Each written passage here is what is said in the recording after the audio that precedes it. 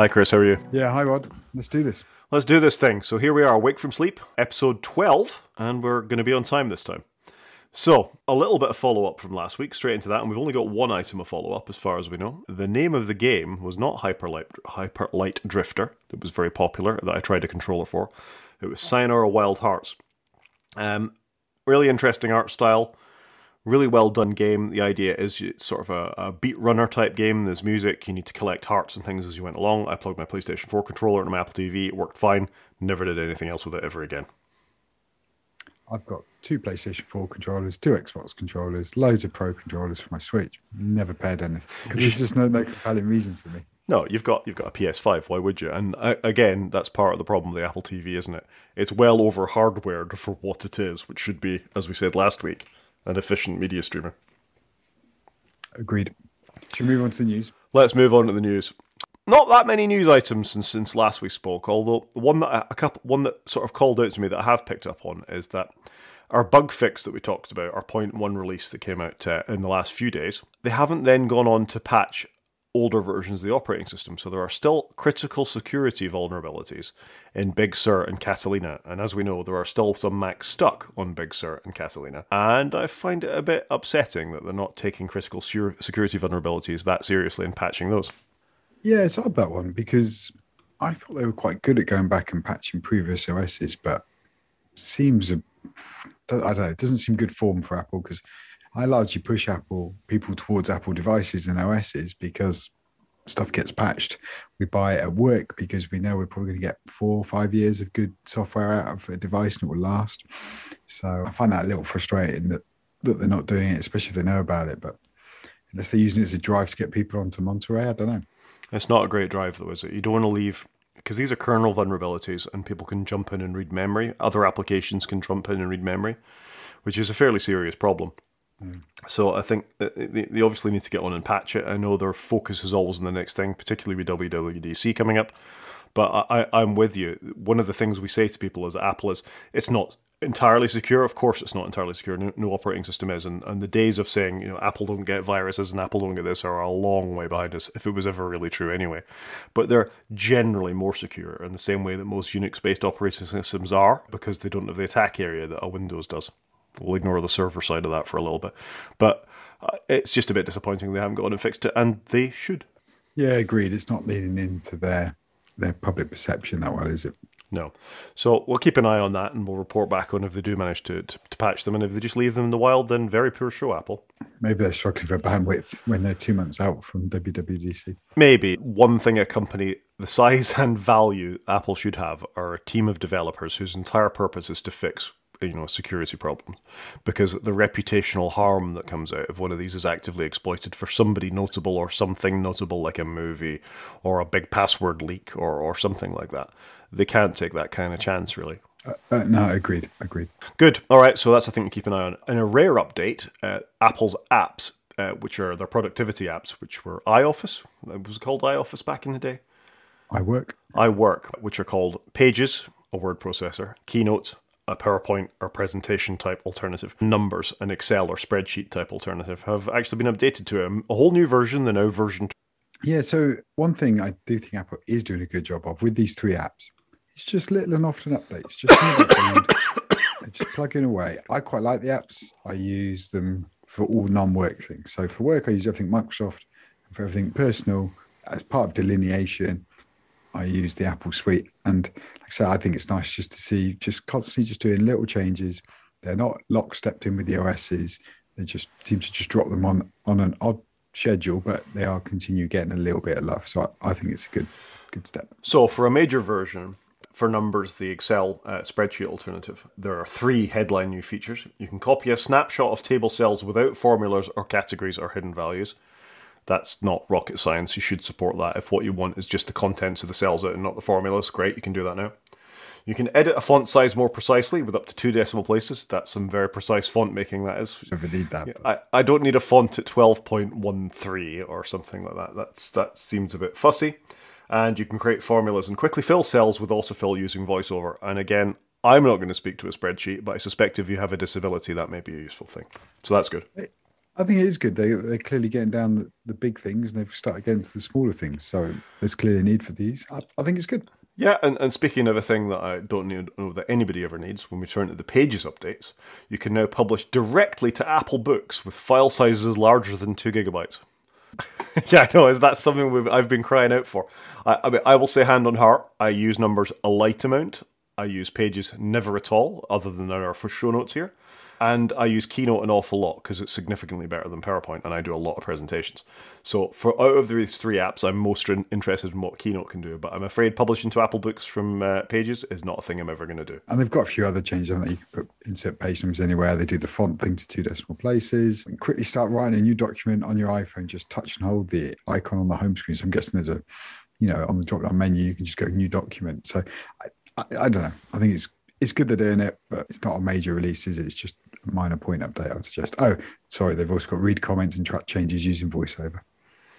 Yeah, useful changes, I suppose. And for Keynote, the one I'd care about, you can now enlarge slides to a maximum zoom level of 400% and edit font sizes more precisely with 2 decimal places. This is version 12. These, as you've said, are fairly minor incremental updates. I'm sure they're useful to somebody. And that's it for Keynote, Pages, and Numbers updates. Just on your note on Keynote, I'd love it because it just does not play well with PowerPoint when you import, export. I just don't go near it because it's just not worth that hassle for corporate life. Yeah, we use it academically quite a lot, and I haven't had that many problems, going to and from. It does odd things with sort of header sizes and slides and things like that, and the formatting can be off, and the fonts can be off. But the content's generally there, and the animations are better. And one thing that Keynote does really well, that I'm not aware that PowerPoint does, is if you're trying to do something instructional, or you're trying to record a presentation that you're giving in, an online media, which happens increasingly these days. So if you're pre-recording a presentation for a conference, it will let you use the webcam to put yourself in the corner of the presentation while you're talking. So you can actually record yourself talking to a slide and talking over while you do it, rather than having to use a third-party program. And that's really good. I've used that a couple of times. Yeah, no, that does sound good, to be fair. So well done. Keep bringing the Keynote updates, Apple, because Google Docs ain't going to cuss it from that point of view. Moving on to another bit of news, there is a new partner for the tap-to-pay functionality that we were talking about way back at the beginning of this podcast when we started. Yeah, so I was just reading about this one. Apparently the platform Aiden will announce they will now offer it. I don't even know who that is. Never heard of them. I guess it's good. It's more than one. So it'd be good to see it out in the wild and how people actually use it. But okay. Yeah, we'll see when it comes along. Again, they could be straying into antitrust stuff with these kind of partnerships, frankly, and tap to pay. But we said at the start, it's quite good for the small business owner if they can just have an iPhone and get on and start taking payments for flowers or donuts or whatever it is that they're trying to sell on a market or something like that. I think it's a useful function to offer. Crazy they haven't up till now, but let's see where great. That's it. That's all right. I might make a little note in our notes there. I don't even know how far into this we are now. Oh my God. 8 minutes 52. So I think that's it for the news, Chris. Not an awful lot in the news this week, really.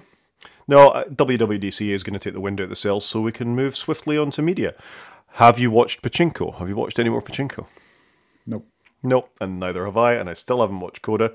Naughty Rod, slap on the wrist for me. I will watch it by the next time we meet. One thing I have noticed, though, thank you. One thing I have noticed is I had a quick look at my Apple TV Plus app just before we started recording, and I can see that there's Major League Baseball games appearing right at the bottom of my Apple TV app. Yeah, so I saw this in the show notes, so I went and had a quick look, and I too can see it, and I'm not running the latest beta, so I'm assuming that's good. Oh, interestingly, I just tapped on one to watch, and it said, allow TV to use your approximate location. Go on then. What happens if you click it? This is fascinating podcasting, this, because it's not going to show a game.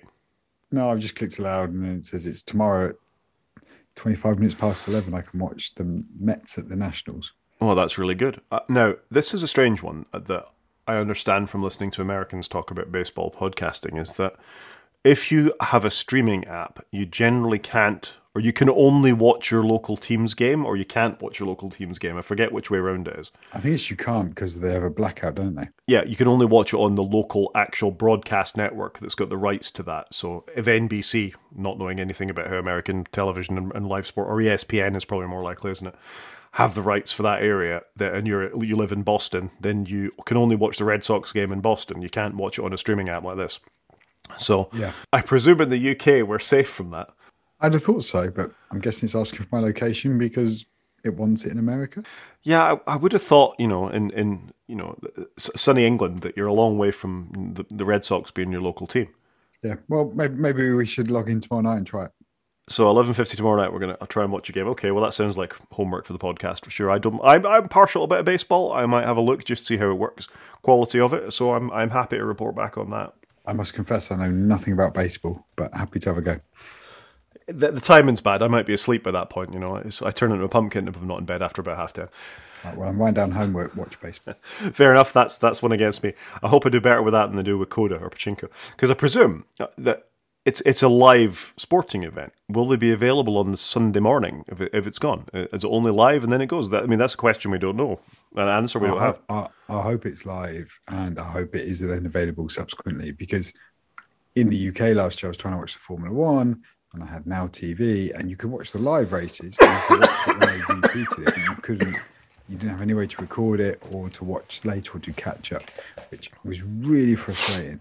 So I'm hoping they do an iPlayer with it, where it is just once it's been aired, it's then available, and even if there's time boxed, but at least it's available, say, for a week afterwards.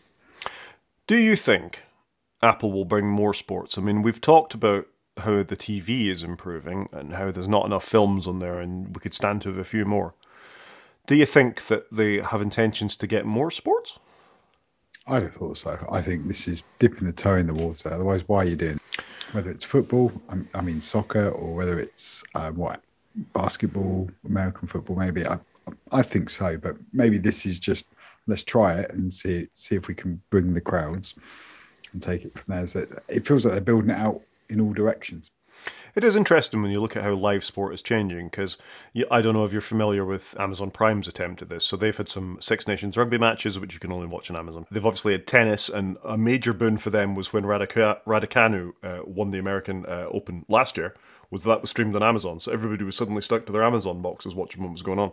So I think you've got an opportunity with sport to have that sort of zeitgeisty in the moment thing that you don't get with many other things. Fair enough, Ted Lasso may capture the attention, but it's never going to have a decent chunk of the world watching a sport, an event like that. Yeah, no, I agree. I think it'd be interesting to see, but surely this has got to be part of a longer term strategy, and it's got to be great for around the world, because they're just going to pump the prices up as you've got Amazon and Apple bidding.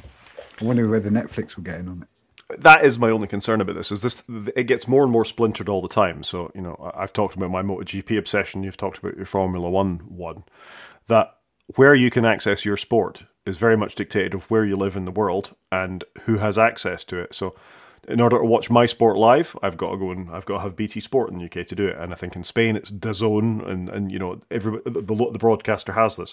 I think the streaming platforms have an opportunity to democratize this to a certain extent, but it'd be interesting to see how it goes. Yeah, I've had to go and pay for Sky so I can watch Formula One, which I feel bad about, but it is what it is. Yeah, it is what it is. So I guess coming back to the point of this, it will be interesting to see where this goes for Apple. What's next? I don't know, World Championship Sailing, have they got an opportunity to grab a sport that's not, in the mainstream and do something with it? Maybe the Olympics one year, or the Euros, or World Cup, who knows? Yep, interesting space. All right, well, we'll keep an eye on it. We will keep an eye on it. So I think that's it for media. Moving swiftly along. Any updates on games you're playing at the moment, Chris? No, nothing new since we last spoke, really. So, but I thought we're going to review a bit of Apple Arcade, aren't we? Yeah, I think it's worth a bit of a discussion in general about that. So, I've got some thoughts on Apple Arcade, in as much as I saw a comment, I think it was by James Thompson, actually, the developer of pCalc, and not a sponsor of the show, but if you haven't, you should go and buy pCalc. It's not a lot of money. It's an excellent calculator app, and it works really well on your watch, on your phone, or on your Mac, and is a good replacement for what's there. Far more than just a calculator if you dig around in it. About how he was seeing Apple Arcade becoming shovelware. In the sense, so shovelware is just, it's like, it doesn't really matter. It's a fairly rubbish game. It does what it says on the tin. There's no sort of pride taken in it, no quality, and we'll just push it out the back. And I got to be honest, with the exception of, I don't know, about 10 titles, most of Apple Arcade isn't for me. And I think you and I are both fairly dedicated gamers. You've said before that what you really like to do is play threes. So obviously not an awful lot has captured your attention on there. But how have you found Apple Arcade? I don't play a huge amount, but it does have threes plus on there, which is just Apple buying threes and then re-releasing it, which they've done with a number of games like Monument Valley, Monument Valley 2, Alto's Adventure and stuff. And Mini Motorways is on there too, which I do enjoy. So I've not played it a huge amount, but actually it's worked really well with my kids because it's part of the family plan. They just get it. They've been playing Sneaky Sasquatch and they both have played it through and they love that game. I tried to have a go, but it just didn't really work. It wasn't my kind of game. So I like it that my kids get loads of games that they can play that aren't trying to nick and dime us for credits, tokens, gems, whatever it may be. And so I think it's been great for them. But for me, as some of its interesting games, there hasn't been masses on there that I've wanted because most of the quality games that they've brought in lately and rebadged as these plus games, I've already bought anyway.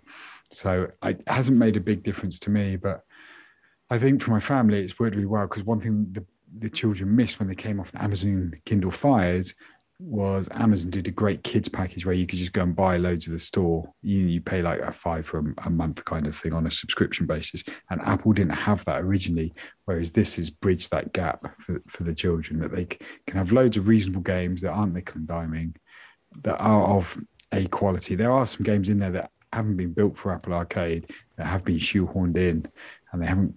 It's a bit weird, if you know what I mean, like how they're presented and the gems and all of that.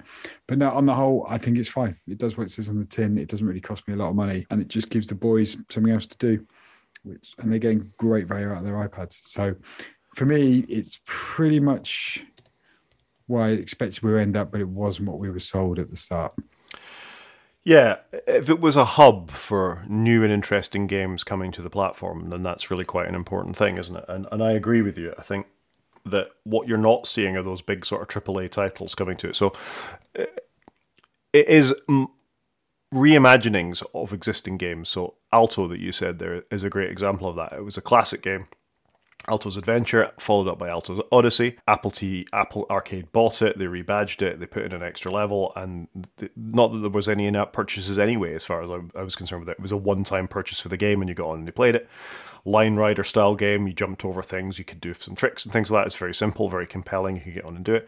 They rebadged it, put it out there. I already bought that. You know, I quite happily gave the developers the money for a quality game on the platform. I don't really want a rebadged version of it particularly, thank you very much, Apple. I wanted new and interesting things to come to it. Now, taking a step back, I don't know how well Apple Arcade is sold. We get it because both of us pay for the Apple Family, the Apple Premium account, which is $39.99, something like that. It's an amount of money in UK pounds that's more than 30 quid. And for that, you get Apple Arcade, and you get Apple News, and you get Apple TV, and you get Apple Music, and you get iCloud storage. More on that later. And you get a library of games in Apple Arcade to work on. So this is available for all my family, and both my kids play games on their phones. Both of them just want to play ridiculous games that are definitely shovelware as far as I can see that appear on the App Store. And a few times over the years, there has come an Apple Arcade game along, and I've said, you might play this, you might like it. Mini Motorways is an example, and a few others, but neither of them will. One of them will just play threes in the same way that you do, so, you know, there's the gamer in the family. And the other one plays something involving a black hole eating people, which you just sort of scrolls around a screen and it eats a town. That seems to fascinate her endlessly. I don't really think it's been a success, and it's interesting to me that Apple in gaming, I mean, they are one of the largest games providers in the world, and they've got a platform that's in lots and lots and lots of people's hands. And yet, they've sort of ended up as a significant, a game developer without getting very far with it. In fact, I read in Edge magazine, a big gaming magazine this month, about how they feel slightly dirty every time they touch an Apple device to play a game because of the way Apple treats developers. And you think, if that's beginning to get into sort of the levels of journalism, or the higher echelons of journalism that talk about games, never mind, that's going to permeate the rest of the market. So if it's coming out of the journalists' mouths, or out of their pens or word processors, it's not a surprise to me that sort of slightly grubby feeling about doing this kind of stuff is beginning to permeate the rest of the market. Yeah, I think you're right. And just firstly, real-time follow-up, Apple One Premiere is $29.95 a month in the UK. So just shy of 30 quid, and you get music, arcade, News Plus, TV Plus, iCloud Plus with 2 terabytes, and Apple Fitness Plus.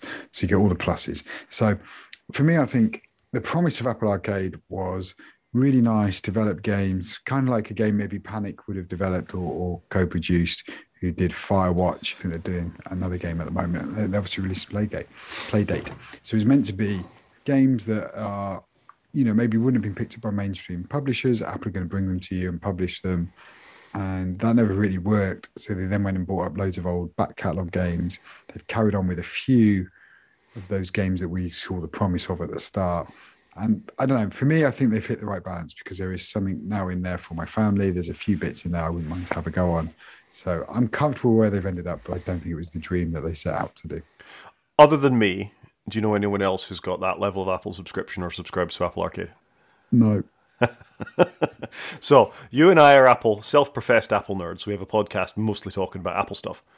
So we're in the ecosystem. I know lots of people with Apple devices, and none of them, even people I push in my family to make use of the service, don't. It's interesting, isn't it? It is interesting. I mean, we're going to talk a little bit about iCloud and sort of its environs and how people treat that later anyway. But I just don't think they're hitting the right beat here. I think the games people want from iOS are Candy Crush. They've already got it. They don't really care about the in-app purchases because it sort of wastes 5 minutes for them while they're stood in a queue. I think there were a crowd of people, kids particularly, who wanted Fortnite on their iPads, but we all know how that went with Epic and the rest of it. The big AAA publishers that have come to the platform, so I bought XCOM and I bought Civilization on iPad when it came out, because I could see myself playing, and Slay the Spire, obviously, got to get that mention in. And they were a significant amount of money. I think Slay the Spire was £8 or £9 when I bought it, and Civilization was £40, one of my biggest purchases in the App Store, actually, because it was a quality game when it came out, and there's been all the expansions and all the rest of it. But I suspect it hasn't been that big a hit for Firaxis. Well, it has, because you just don't think to go to your iPad to play a game. So I was away this week, and I would just take my Nintendo with me. If I'm going to go away and play a game, I don't really think about playing it on my iPad, my iPhone, my other iPad. It's just not that. I don't know why. I don't know how they've managed to miss the boat, because the iPad or the iPhone should be perfect. Yeah. So it says something to me about the failure of Apple to sort of bring developers along with them. And the fact that Apple Arcade is nominally the same thing that I can have on my Mac, that we can have on the Apple TV, that we can have on our iPads and our phones, and it should work across them all with or without a controller.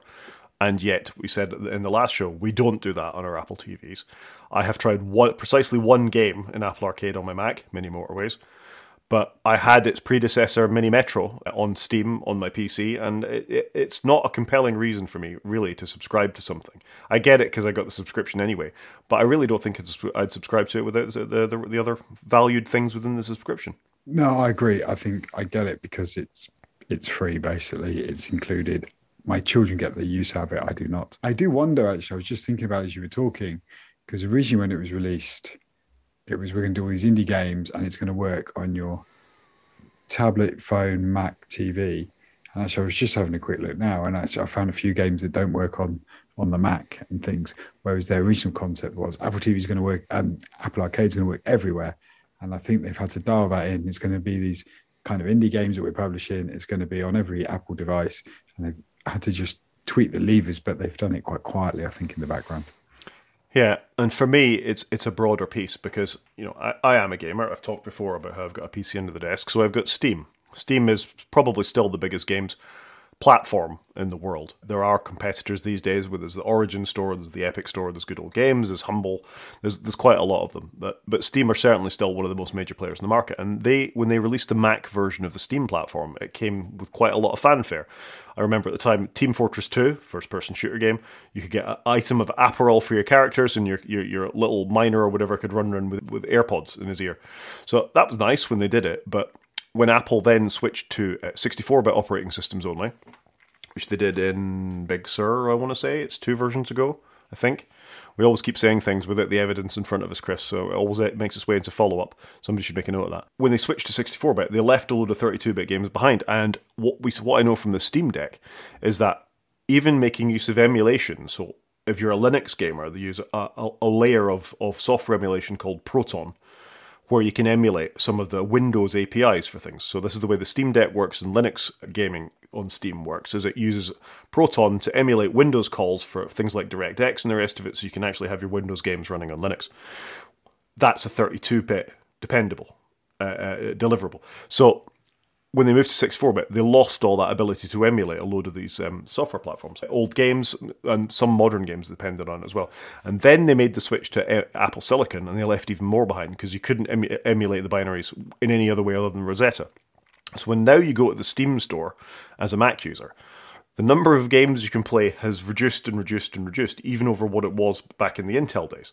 So I just think when Apple make the sales for games, and how many WWDCs have we watched when there's game developers up on stage going, look at the amazing metal, we're dropping support for Vulkan and the other sort of graphics APIs that a lot of these games depend on.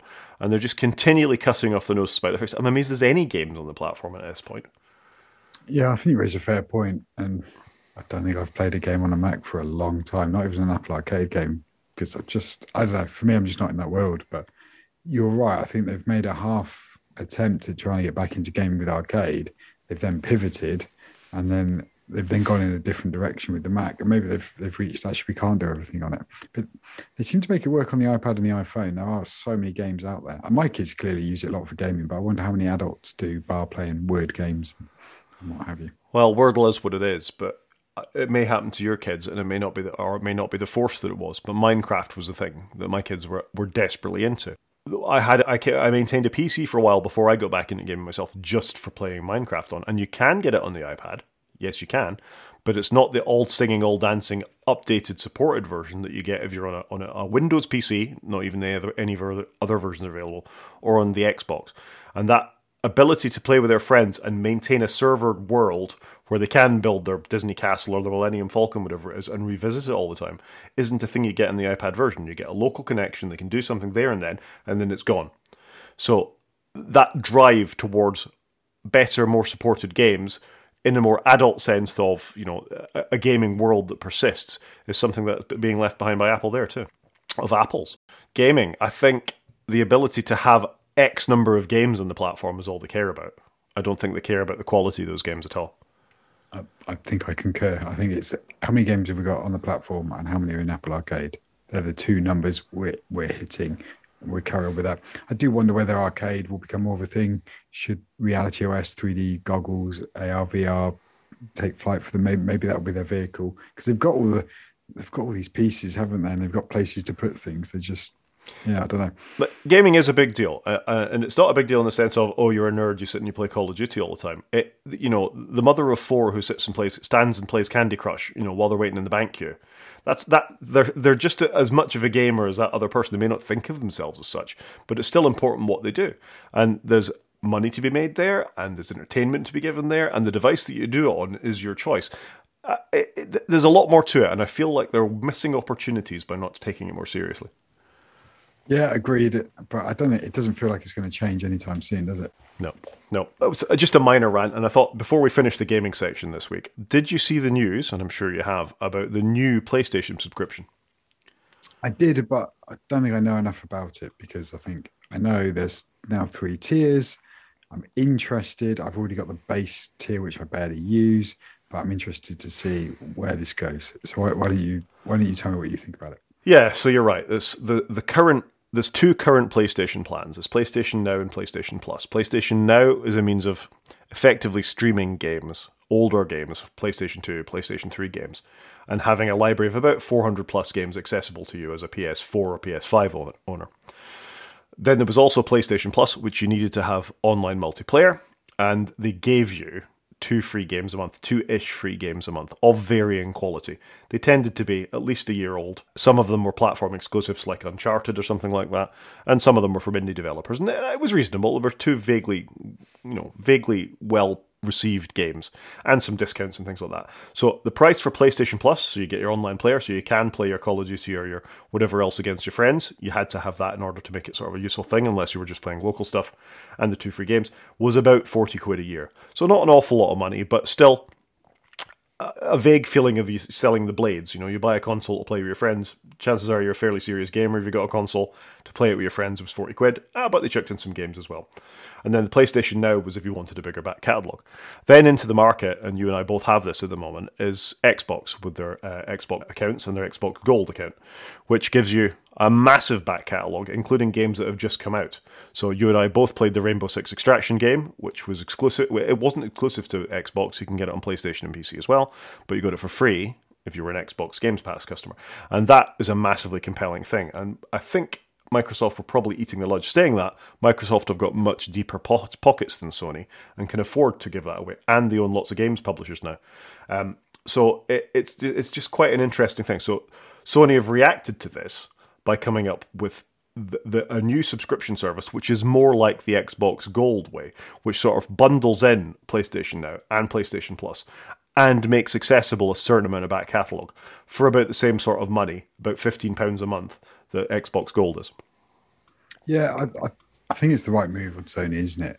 Xbox were trailblazers, did it. It's been hugely successful, very well received. And so I think it's...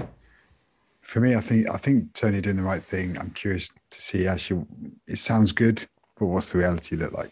That's where I want to get. Yeah, you want to see the games. I mean, if they're giving big, first-party games away, like Gran Turismo, for example, as part of this, then it's a very compelling thing. It might upset somebody who's spent 70 to 90 quid in Gran Turismo, but that's the kind of game that you'd want to see. Fair enough, you could still have in-app purchase in it, but you'd want to see on a service like this. Yeah, I mean, it sounds like they're not going to be giving that kind of game away so quickly on launch day from how it reads. And I'm comfortable with that because if I really want it up, but I want to see some good games in there that may be 6 months old or something. So that's where I'm at with it. I'm curious to see it, and I probably will go for it if that is the case. And if it's not the case, then I'll just buy the odd game like I do now because it'll probably work out the same money. 120 quid-ish, $120 certainly a year is not an insignificant amount of money, but if you get an awful lot of high quality games for it, it becomes more palatable. Most gamers probably only buy 5 or 6 games tops a year. They might buy the Call of Duty, they might buy the Gran Turismo, they might buy whatever it is. So it's got to be a compelling offer. So they've got to put their money where their mouth is a little bit. Yeah, agreed. It'll be good to see how it plays out. I think it's June, isn't it, at launch? Let's report back. I'm sure we will later in the year because I'm sure there'll be a free trial. Yeah, for sure. Particularly, we'll get some level of it on the service we have now. So, no, that's good. Good. I think that does it for gaming. Shall we move on to the main show? Yeah, definitely. Let's do it. So, I kind of want to, having talked about Apple Arcade, I wonder if it's worth a little discussion about what used to be just iCloud, but is now, a far more expansive service than iCloud, and how that goes. My daughter's boyfriend bought his first Mac for his birthday, so turned 18. His very nice parents bought him a MacBook Pro, not even a MacBook Air, M1. Very excited to get it. Nice colour, completely out of the blue for him. Delighted to sign in. Signed in, his mum had the iCloud account, he already had an iPhone, signed in, and there was his mum's iCloud photo library sitting on the device. They had no idea at all that there was such a thing as a family plan for iCloud, and had absolutely refused to pay for it right from the get-go. All they thought it was they're trying to upsell me 5 gigs of storage for my phone. Wow, okay. That is poor. Because a lot of people probably going to have that perception, aren't they? But I'm not surprised because who talks you through it? Like if you don't go into an Apple store, who talks you through it?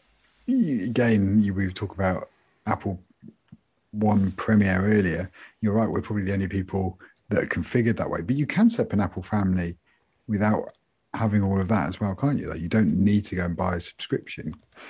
But interesting that they knew nothing about it. But like I said, I don't think I'm that surprised because I don't know. Maybe this is where Apple needs to do a better job of selling their services. Well, I absolutely think there is because people have had iPhones for multiple years now. The chances are you've had one before because you're going to upgrade at some point to a newer one, or you're coming from Android to it. There's a lot of people, and Apple's market share isn't going down; it's going up. So people are making use of it. All of these people, they get their new device, they fire it up, they use it for can't be much more than 2 weeks with how good the cameras are these days. They're going to start getting pestered to be told that they're running out of space on the device. Buy some iCloud. Now, iCloud is a storage space for stuff, and even that's not well described as far as I'm concerned. If you look at iCloud, it's the best place to store all of your things, so that could be, if you've just got an iPhone, your photographs, but you go into the Files app, or you fire up Keynote on your phone, or you fire up something else, you're actually starting to store that stuff there as well as device backups these days. So if you've got a 64 gig phone, and you start making backups of it, you're going to fill up that iCloud space really fast.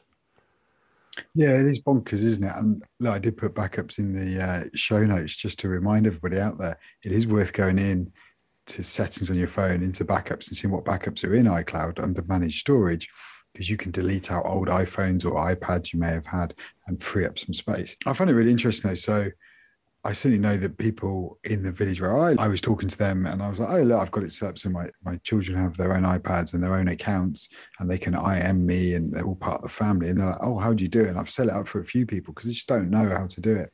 I think they're worried that, well, if I move to a family, is it going to be really complicated?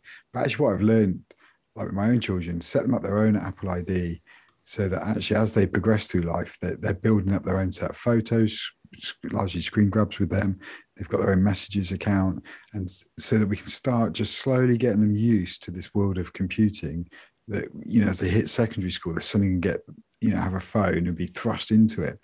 We've been trying to take the edges off it.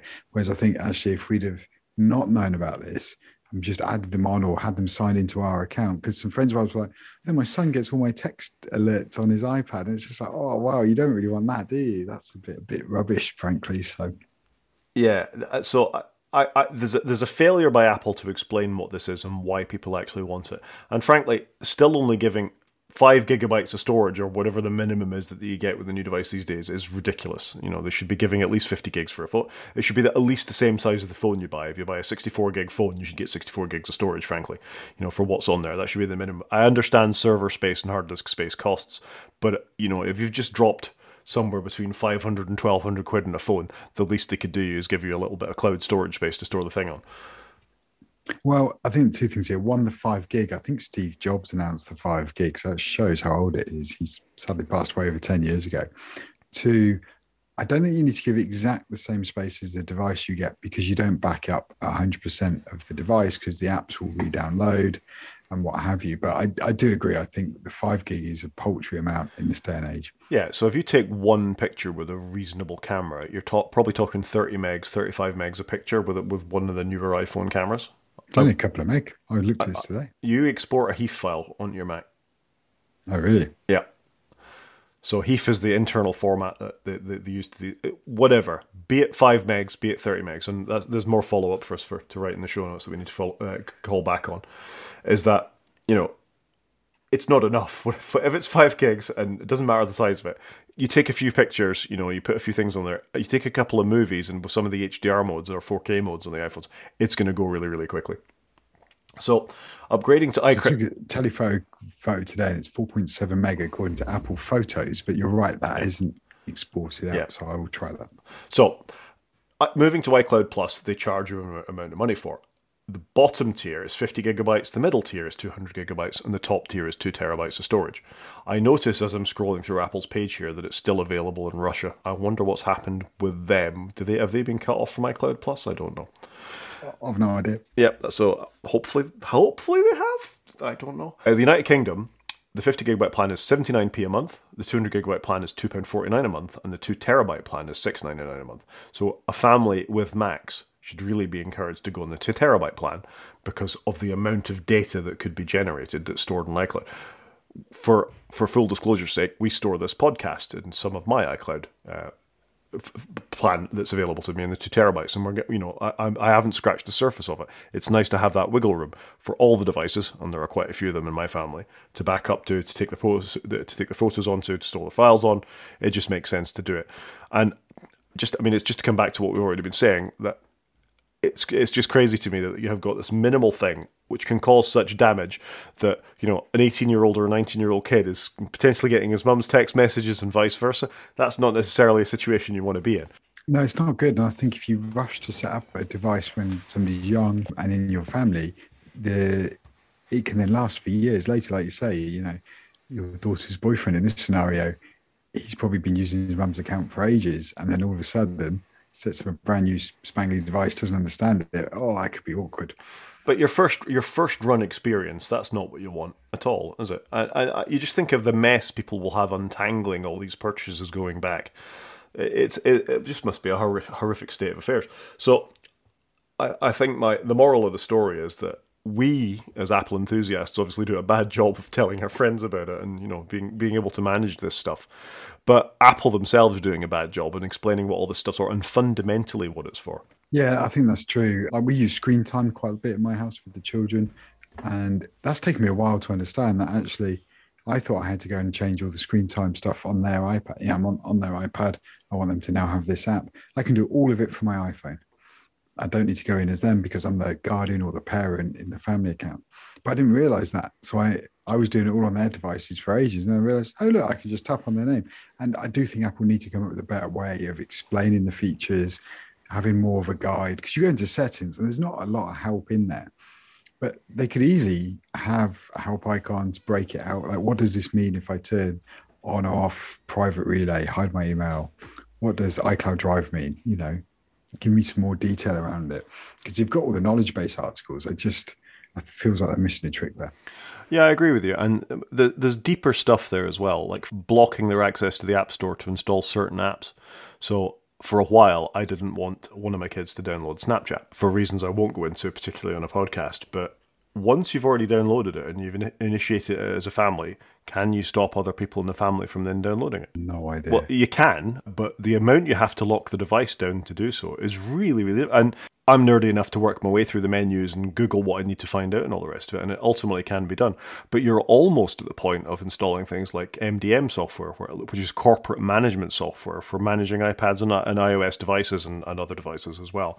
I didn't have to. I've worked out a way of doing it using locks and keys and all manner of bits and pieces, but it's that kind of functionality you want as a parent. It seems to be the same as what you want as a system administrator. They need to make that stuff easier. So there is a whole world under the surface here. And I know other podcasts whinge about family sharing features for things like photographs.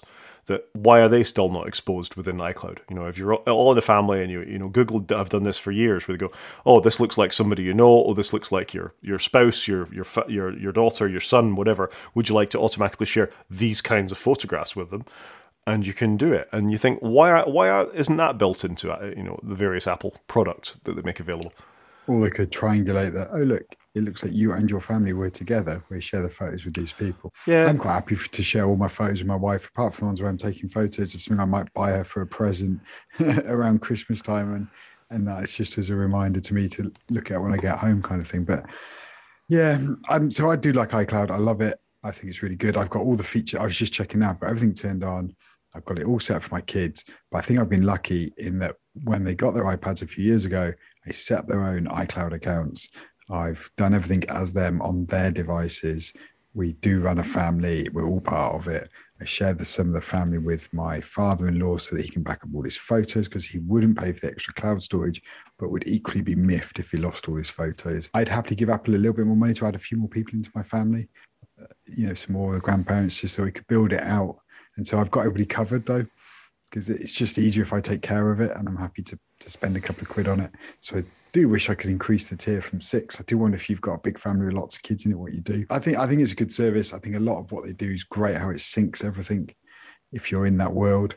But equally, I think people probably don't turn any of it off. It's all turned on by default. So they're probably hemorrhaging space without really knowing about it. Yeah, I think we know what they do, though. Most people don't do anything, and they just, they deal with one account and they have it on all the devices, and I think it's a problem. Yeah, no, agreed. But I don't know what we do about that, because once you start in that avenue, it's hard then to back out of it, isn't it?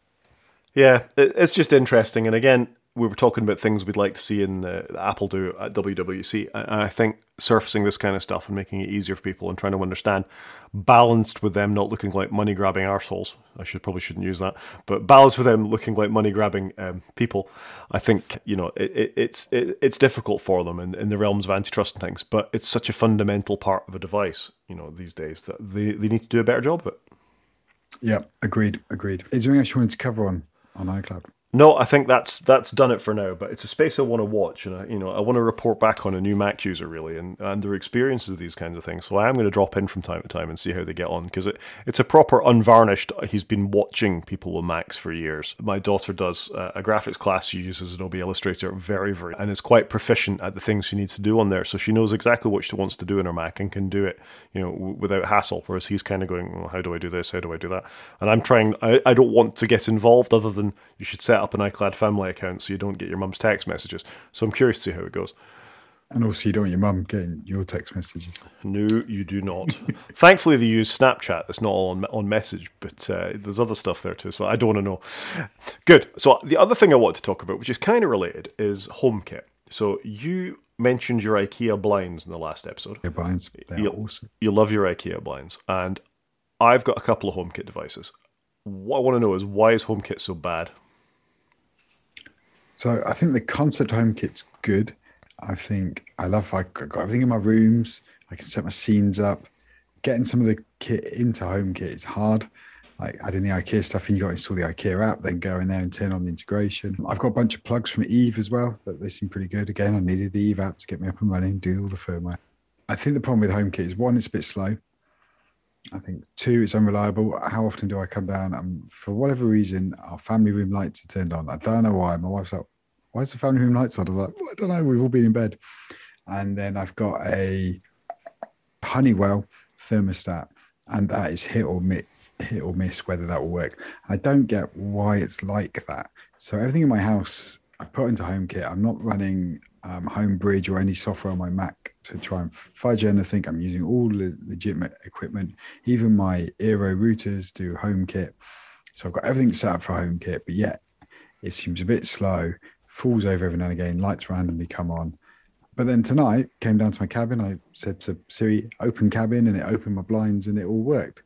But it still amazes me when it works. You still get, oh, it worked. And I didn't have to do anything or do manual intervention. So I'm very mixed on it. It's not as robust. I wonder whether we didn't get many updates like last year, like with the Home app at all, barely got touched because Thread is coming and Matter. And I wonder whether it's all going to change and they're waiting for that. That's kind of what I'm holding on to, because I think we're going to have to rebuy. Like the plugs I use, they come with Thread built in the newer version. Mine don't have it because I got the older version. But I wonder whether it's all going to start going down this Thread avenue and it will change as we get more of a standard Matter. I kind of take task with it a little bit. And so I did in my explainer-in-chief thing. HomeKit is Apple's version of smart devices for your home, or at least a standard that smart devices for your home can ascribe to. So a Lightbulb can publish itself as a Lightbulb to HomeKit. The Apple Home app knows how to do with that. It knows it's a light bulb. It can turn on and off. You can assign some times to it. If it's a color changing one, you can change the colors on it. Smoke detectors and garage door openers and other bit of security, home security cameras and all sorts of bits and pieces as well. That can all be controlled in one central location. And the one central location is managed on an Apple TV, if you have an Apple TV. I think the older, bigger HomePods could act as HomeKit hubs as well. And if you've got an iPad that stays in the house, then that can do it too. Recently, Macs have been able to act as HomeKit hubs, but only very recently. It was only an iOS-based device that could do it out of the gate. All of that is tied together in an app on your phone, and the idea would be that if I turn on my lights on my phone, then my wife can turn them off on her iPad, and you can shout at Siri and ask it to do the same sort of thing. I didn't say the trigger word there. I think I'm okay with that particular mention. So that's all very good, but I had the Amazon-based devices for a little while as well, which have their own version of HomeKit, and it was far more reliable and far quicker than Siri has ever been. And considering I've got Siri on my wrist, on my phone, on my iPad, if I shout it into the air, one of my HomePods will hear me as well and tell it to turn out the lights. While we've been recording this podcast, actually, my lights turned out. It will think about it, and it'll go, okay, checking. Oh, I'm sorry, I don't know how to do that. 1 time out of 10 or something like that. And that lack of reliability, which you hinted at there, Chris, with your lights randomly coming on and things happening around the time, is a real worry for something you want to depend on. And I don't think it's good enough to say it's going to be fixed with Thread or it's going to be fixed with Matter, because these things have been in the market for at least 10 years now. I've had smart plugs in the house, I've had smart cameras, I've had all manner of bits and pieces around the house. And I know it worked with the Amazon product, and I know it worked with the Google product slightly less reliably than the Amazon one. So there's something specific about Apple's implementation of talking to these devices, and it may be, as you've said, because you've got to buy IKEA's hub or you've got to buy Philips hub for your light bulb to get these things to work. But it's really just not good enough, and saying we're going to fix it with technology and you've got to buy it again is not a good answer. Yeah, I'm not looking forward to buying stuff again. And I've got a Ring doorbell at the moment, and I kind of want to get a HomeKit doorbell without using Homebridge. I'm waiting for the Logitech one to come out, but I'm like, is it going to work, or do I just wait? This should be right on my avenue. This is tech. I've got all the iOS stuff. It should just work. But I don't know. I've kind of gone into HomeKit and then I've paused because I'm it's a bit unreliable and I can't be bothered. Yeah, and I think that's the problem with it, is that people are getting kind of burnt at this stuff. And it's not that life-changing in many ways. It's nice, but I can still turn a light on and off with my finger if I want to. And I can still just go into my doorbell apps, web view and see what's going on. So it's in some ways I feel HomeKit is actually adding a complication to all of this stuff rather than making it simpler. I think you're right. It's added a complication and it's a bit slower. And I think they need to deal with that. I don't get the speed thing. Like you say, if others can do it quicker, you'd have thought Apple could do it just as quick. Yeah. But they've got the same complaint with Siri, haven't they? Just doing general things, it seems slower. And they kind of need that. We just need to just engineer things to be quicker, and we will start winning hearts and minds of people. Well, I find it's ironic that they've got the fastest silicon that can do, with the best battery that can respond in such a way, and they've saddled it to the worst, assistant. And that assistant has been put on everything and performs even worse than it does with all this amazing hardware. I disable Siri on my Mac. I won't allow it. Never used it on the Mac, to be honest. When I did used to use Mac, I don't use it on my iPad. Occasionally I use it on my watch, but I get frustrated because often it gets it wrong. Even my children think it's funny when Siri gets it wrong. And you ask it to play a song or something in the car, and it just goes, I'm playing Bon Jovi. And it's like, no, I asked for Queen or something. And it's like, how did you get those two words mixed up? So. Yeah, and that, again, we touched on this last week. That's not funny in a world where you can't pick up your phone and ask it to do things in the car anymore. You need to tell it to do things. And bringing it back to HomeKit, the interface to it is too unreliable, and it's not dependable. And then you add in the speed of the slowness, and then you add in the problem of adding devices. I've got a television over my shoulder there that's meant to be HomeKit compatible. I added it. It took me 7 or 8 goes to add it. I got to say, scanning its QR code and thinking about it, and with no real idea why it was going wrong. Some error dialogues would be good, Apple, and more things than that. Come back to iCloud. We can talk about some errors in there as well. But why would I want to add a TV at home? What does it bring me? Does it switch on? You haven't sold it to me, and I know about tech stuff. I think the benefit of adding your telly is, you can just turn it on and off on your phone. You can change the input source. You don't need to get off your butt and get the remote. So that is the one benefit of it. I often do use the app on my iPhone to control my Apple TV, where you can go remote and control center, because my kids have hidden the remote and they're like, no, we don't need to go to bed. And it's like, well, I'll just turn off the TV. Yeah, that's not the same thing, though, is it? That's the Apple remote app for the Apple TV, and I can turn on my TV with its remote, and if I turn on the Apple TV, it turns on the TV anyway because it gets the HDMI CEC signal. So I don't need an app on my HomeKit app to turn my TV on and off. No, but HomeKit will allow you to change the input source and all of those things on it if you want to. Do you know what? I added everything onto HomeKit, and then I've actually taken things off. So I did use Homebridge for a while, and I thought, no, this is just introducing more unreliability, turn it off. TVs that do HomeKit, I've taken them out because I'm not using it. I thought, actually, let's have less chatty devices on the network, and hopefully that will help everything else be more reliable. Yeah, and from a very geeky techie point of view, if you try and create a separate VLAN for your devices on your network. So I wanted a more secure VLAN for my home-enabled devices, particularly when I was using more cheap, no-name plugs and things like that. It's really hard to get the firewall to open through HomeKit because it spams various ports to try and get things through. It really doesn't want to be locked down to 2 or 3 ports or even 5 or 6 ports. It wants all of the ports open. So it may make connections to whatever it feels like making as it goes through it, and it almost becomes untenable to be able to maintain HomeKit devices on a VLAN, and that's not good enough either. If you're trying to have, Apple are meant to be the champions of security from this point of view, and they're making my network less secure by making me, not have the right sort of VLAN settings for it. So I didn't like that either. Kind of the champions of security, and it just works, and yet it feels like we've got neither on this scenario. Yeah. So I think there's bits I like about HomeKit. It should be a great thing, and I can see the promise of it. And I think that's why I'm still buying the odd device and trying to make it work with it. And I do run a Homebridge to make my doorbell talk, and it works okay. Not, like I said, not as well as the actual application itself. And my Hue Lightbulbs work okay, but again, not as well as the Hue application itself. And some things I need still to go there for to run automations and things like that. So I like the promise, but as seems to be apparent with you, I'm becoming more disillusioned with it. And I don't know that the next and greatest generation of Thread or Matter is going to change my opinion on that. Yeah, I think I agree with you. I did add my doorbell in, and I loved it. Like when it popped up and I'm watching TV and I could see a preview. And I do like the idea of having less apps and I would just go to one place for stuff. But I kind of want to see version 2 of HomeKit, and I think that's what Matter is going to bring. So I am holding on for that, if I'm honest. Good. I think we can call that a show, Chris. Yeah, I think so. It was good. It was a good one. I think next week, I was hoping to talk about it this week, but we've gone a bit long. We're almost over an hour at this point. I want to talk a little bit about, and how you feel about it, virtualization on the Mac and things like that. So it's nice to actually tease a topic for once rather than just... Okay, I get, unless Apple buy Nintendo, but yeah, I'm on board with doing that topic next time. That's going to be our standard thing unless Apple buy Nintendo. I like it. Good stuff. All right, well, cheers, Rod. Thanks for that. And if anyone wants to get in contact, drop us an email, wakefromsleep@protonmail.com, or reach out to us on Twitter at WFS_podcast. Love to hear your feedback. Till next week. See you soon. See you next week, Chris. Cheers, Rod.